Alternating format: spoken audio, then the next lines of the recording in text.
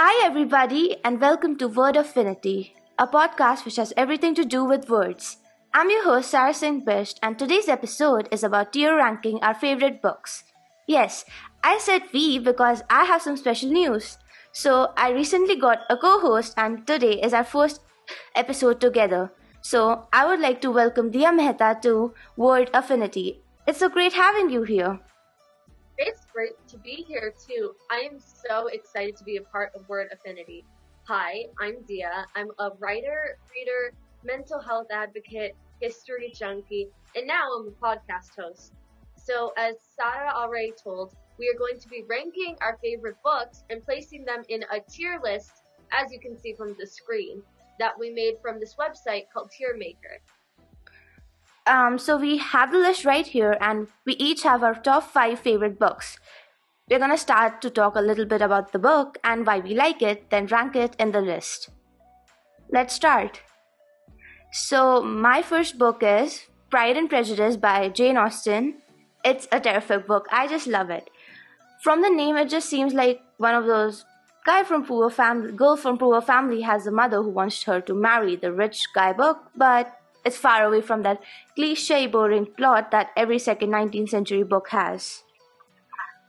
First of all, it's a classic and people still read it, so there must be something in it that is timeless. Second, the main character, Elizabeth Bennet, is an amazing, marvelous, brilliant person. She's clever, brave, intelligent, surprisingly progressive for her time, and just like a normal human being. Jane Austen didn't portray her as a perfect, gentle lady, but like a person who makes mistakes and has problems. And that is why she is one of the most memorable characters I've ever read about. Also, Austen's delineation of middle class life then is outstanding, and every person of the Bennet family has weight in their personalities, even when they're doing things that are stupid or worthless, and I find that type of expressive writing really great. If you want to know more about Pride and Prejudice, I have done a review on the book in one of my earliest episodes, so you can check that out. I have linked it down in the description below. So, yeah. So where would you put Pride and Prejudice? I forgot to mention this, we have a literary masterpiece, really something to go down in history. An icon, just something that we absolutely love. Then we have like more of a reading slump, like it's definitely really good. You won't be able to put it down. And then in the green, the last category, it's like it's not like the best thing we've ever seen, but it's definitely worth the read. I guess I'll put it in the second tier. She's an icon because I have a lot of books that I can put in literary masterpiece. So, Yeah, me too. Um, okay, for my book, very different from Pride and Prejudice, is The Selection. So this is one of my favorite dystopian fictions I have ever read. It is like a perfect mix of The Bachelor and The Hunger Games. So basically, The Selection takes place in a futuristic society where everyone is sorted into castes that are numbers from 1 to 8. And these numbers decide what career you're going to get into. So like, for example, a 5 is considered an artist, a 1 is considered a royal, and 8 is considered like homeless or a drug addict. And the two main characters in the story are Maxon, who is a prince, and America, who is a girl who is a 5. And Maxon decides to hold a selection to find a wife. This selection consists of 12 girls chosen at random, and they all must compete for Maxon's love. I don't want to spoil too much of the book because it's absolutely amazing and I think everyone should read it. But it's the perfect romance book for people who love like grand gestures of love and like morally great characters. There are also 4 books and a couple of novellas, which are told from different perspectives of different characters. This is one of my all-time favorite books, and I'm so excited when they make a TV show based on these books. this actually sounds really cool. I should read this, actually. You definitely should. As I said before, they're also going to make a Netflix show about that, so I'm very excited. I think I would put it in I Think I'm in Love, because it's a really great book. but it's definitely not groundbreaking or like life-shattering. So my next book is definitely life-shattering for me. I don't know about others, but it's really good. So it's The Count of Monte Cristo by Alexandre Dumas. I don't know how to pronounce that, but it's something like that. And it's my all-time favorite novel. Because why? Because it has everything. So what do you need more than a book? Anything, you don't need anything more than a book that has an imprisonment, forgery, Bonapartists, smart abbeys imprisoned for predicting the future, ignorant sailors turned into intellectual clowns, faking one's death, hidden treasure, mass poisoning, mass murder, Roman bandits, a myriad of pseudonyms ranging from Sinbad the Sailor to Monte Cristo, decoy father and son, runaway wives, runaway sons, runaway husbands, runaway daughters, runaway grandfathers, tailors getting freshened diamonds, Arabic slaves, a guide to save gardeners from dormice who are eating their peaches, and infanticide. But don't worry, no kid was buried alive. Well, the kid was buried, but it didn't die. Does that make sense? I don't know. But TCOMC, it's a daunting 1200-page read, but I promise you, it's worth it. It's the whole package. So the book starts as a thriller, becomes a high-end revenge soap opera in the middle, and finishes off as a murder tale. I also did an episode on Dante's Revenge, so if you haven't read the book and want to hear my views on it, go check that out. The link's in the description. Now, for this book, I don't have any choice other than to rank it in the top tier because it's a soap opera and a murder mystery. There's no other possibility. That just sounds really amazing. I was having a hard time keeping up with all the different components, and I was like, oh my gosh, will it ever end? It's I'm huge. Going to read that. So my book is Eleanor and Park, and it's an amazing romance, except unlike The Selection, it is contemporary fiction. So this book was a complete surprise. I had to read the book for English class, and I was not extremely excited. However, the cover looked plain, and it just seemed really underwhelming at first. The characters felt underdeveloped. However, by the end of the book, I was sobbing, and I finished all 500 pages in one day. The story is about two teenagers in Nebraska who are considered outcasts. They are completely polar opposites. Eleanor is this chubby girl with bright red hair, and she's very fiery, and Park is a shy Korean boy. But they end up sitting beside each other on the bus and bonding over cool music and comic books. I truly did not expect this book to be one of the best written pieces of modern literature I have ever read. We all have that one book that's like our comfort read, and you just come back to it every single time. You're happy, you're sad, you just want to feel something. And this is definitely my book. I have read it over 5 times, and each time I only end up liking it more. So I would say I would put it in She's an Icon. This looks like a great book, so I guess I'll also read it because it looks really comforting. So, because my comfort books are they are not comfort reads at all, but for me. So the next books that I want to tell you about, those are my comfort reads. Harry Potter by J.K. Rowling, but I guess they're not comfort reads for everybody because it's not even comforting to read them. But I don't even have to tell you why these books are great because I feel I've talked a lot about Harry Potter on this podcast, so I don't need to tell. But just 3 things that made this one of the greatest series ever written is a black-haired bespectacled boy stalked by a noseless guy, a red-haired chess prodigy, and a bushy-haired walking encyclopedia. Amazing books. I guess I'll put them in. I think I'm in love because I think they'll go in the middle because I guess I'll put them in She's an Icon. Yeah, I definitely think they're an icon. I think this is like the book that got everybody into reading. It's your first love. It's what helps you fall in love with literature. And even though a lot of people think it's silly, it's just absolutely amazing. I don't know why we put The Cursed Child as the picture because It definitely is not on the same level, but that's a great. Yeah. So now my next book is ACOTAR. Now ACOTAR is definitely more mature. It's become incredibly popular on BookTok. So if you're on social media at all, you've probably heard of this book at like length, and you already know like everything to know there is.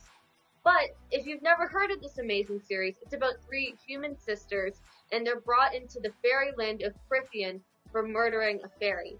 And it's full of steamy romance, and it is much more for mature readers. I would caution readers because the first book is very tolerable. Like, I read it when I was 9 years old. However, the later books become much scarier and fuller of inappropriate scenes that are better for like 15 to 16-year-olds. But it's absolutely amazing, and it's very much like Harry Potter, but for older readers. And it's by Sarah J. Maas, who is one of the current most popular authors for young adult fiction. Now, I would probably put it in. I don't think I could call ACOTAR a literary masterpiece, so I think I'll put it in. I think I'm in. Actually, yes. No, sorry. We'll get you out of a reading slump. I've heard of Sarah J. Maas even though I'm not on social media, so that just shows how popular she is. She So, is like pumping out books every 2 years, so yeah, she's like the modern Enid Blyton, so she has a lot of books, I guess. yes. So my next book is Little Women by Louisa May Alcott, and I think everybody has heard about this. And I am in love with this book. It's one of the best things to ever come into existence because Jo March, she is everything I've ever wanted to be. So Little Women is the most perfect piece of feminist literature ever, and which I love. And even if it was written 50 years ago, it is still read and loved by readers all around. It's a chaos of strong, tumultuous personalities captured in a memoir of 4 sisters who couldn't have been more different than each other, but completing each other's strengths and weaknesses and empowering all around them. So I always, whenever I read them, I feel as if Meg, Jo, Beth, and Amy are like north, south, east, west because they are like the 4 cardinal points. They are different from each other, but they can't work without the other 3, and they don't make sense without the other 3. And in the books, then there's Marmee who adds a motherly atmosphere, and Laurie, he's fun, so that's important in a book. Mr. March adds resilience, and Mr. Lawrence, he adds quiet bravado and mettle. So the book, but that the book mainly revolves around the sisters, but it's a masterpiece, and I have to rank it at the top because I can't choose between The Count of Monte Cristo and this. That is an amazing book. Very different from Little Women. The Lunar Chronicles is like a riveting fantasy story that will keep you wanting more. Each book in the series puts a little twist on a classic fairy tale, such as Cinderella, Rapunzel, Little Red Riding Hood, but with more violence and adventure. It's set in a futuristic world that is inhabited by various species and creatures. So, in the book, it starts off with a massive plague that is going around wiping out all of the species almost immediately. The story is centered around Cinder, who is a cyborg that is kind of like Cinderella, and she lives with her stepmother and stepsisters. After Cinder's stepsister comes into contact with the illness, Cinder is forced to volunteer for testing for the cure. This is by far one of my favorite sci-fi books. I'm not really into sci-fi, but I was just mind blown by the writing and the characters. It was awesome. However, the story becomes a little hard to follow as it progresses because the author keeps adding in a lot of new characters, and there are just so many subplots between the characters. So I would have to rank it in a lower tier because it is not at the same level as some of the other books, which I consider to be literal masterpieces like Little Women, Harry Potter. So like I don't like sci-fi a lot, but this really sounds interesting. I would read this. I guess I'll put this in my reading list. It's really good.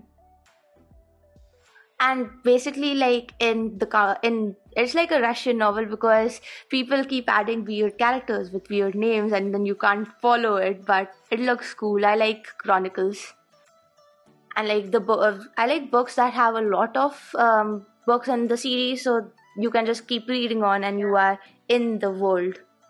The chaos is what makes it beautiful. That's Yeah. what makes it amazing. So my next book, it's really different. It's like the polar opposite of the Lunar Chronicles. It's That is- influence. Yeah. It's influence the psychology of persuasion, which is like a book which has parts, like you have sub parts and then you have parts, so it's really amazing. But it's one of the best self-help books and non-fiction books that I've ever read. So I've always been interested in the psychology of how professionals trick you into being compliant and consumer behavior, and this is a classic on that. And it was recommended by my dad, but I thought it would be boring, but it isn't boring at all. It's written in conversational way, so you feel as if the author is having a conversation with you. And it also has these amazing examples of real life people who got tricked into buying goods, or got who tricked others to buy their stuff.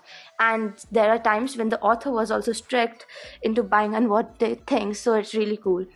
If you want to be safe from persuasion psychology or become a great marketer, I would recommend this bestseller because it's considered a classic on marketing gimmicks and consumer behavior.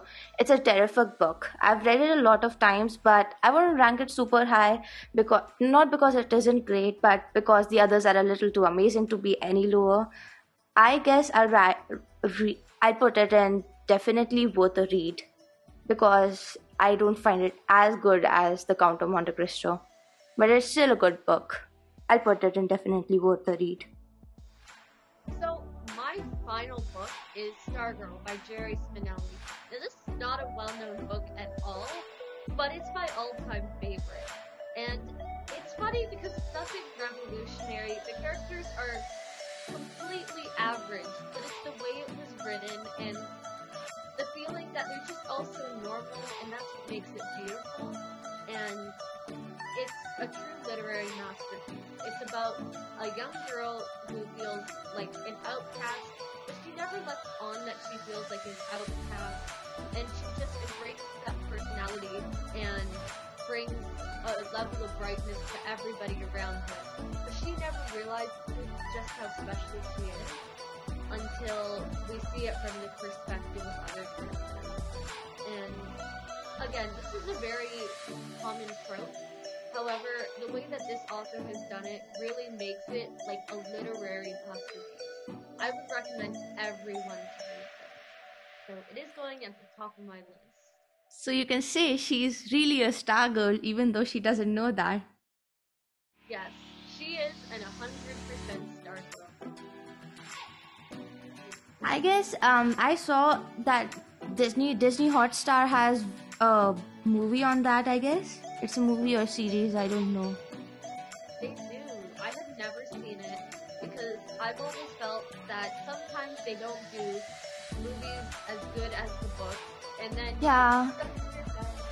Yeah, they don't do justice to the books, and then you feel bad, and then you can't read it without thinking about the movie. I don't want to be picturing some foreign girl instead of my star girl.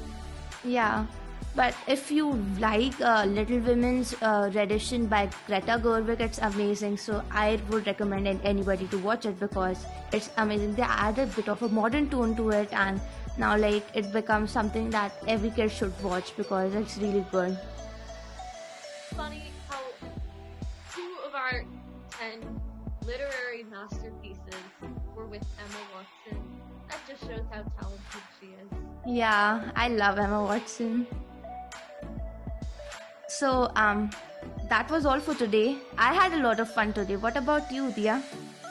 This was great. We should definitely make podcasts like this more often. I agree. So, if you like this podcast, make sure to rate, review, and follow us. If you're listening on YouTube, please like, share, and subscribe. Thank you for listening. Goodbye.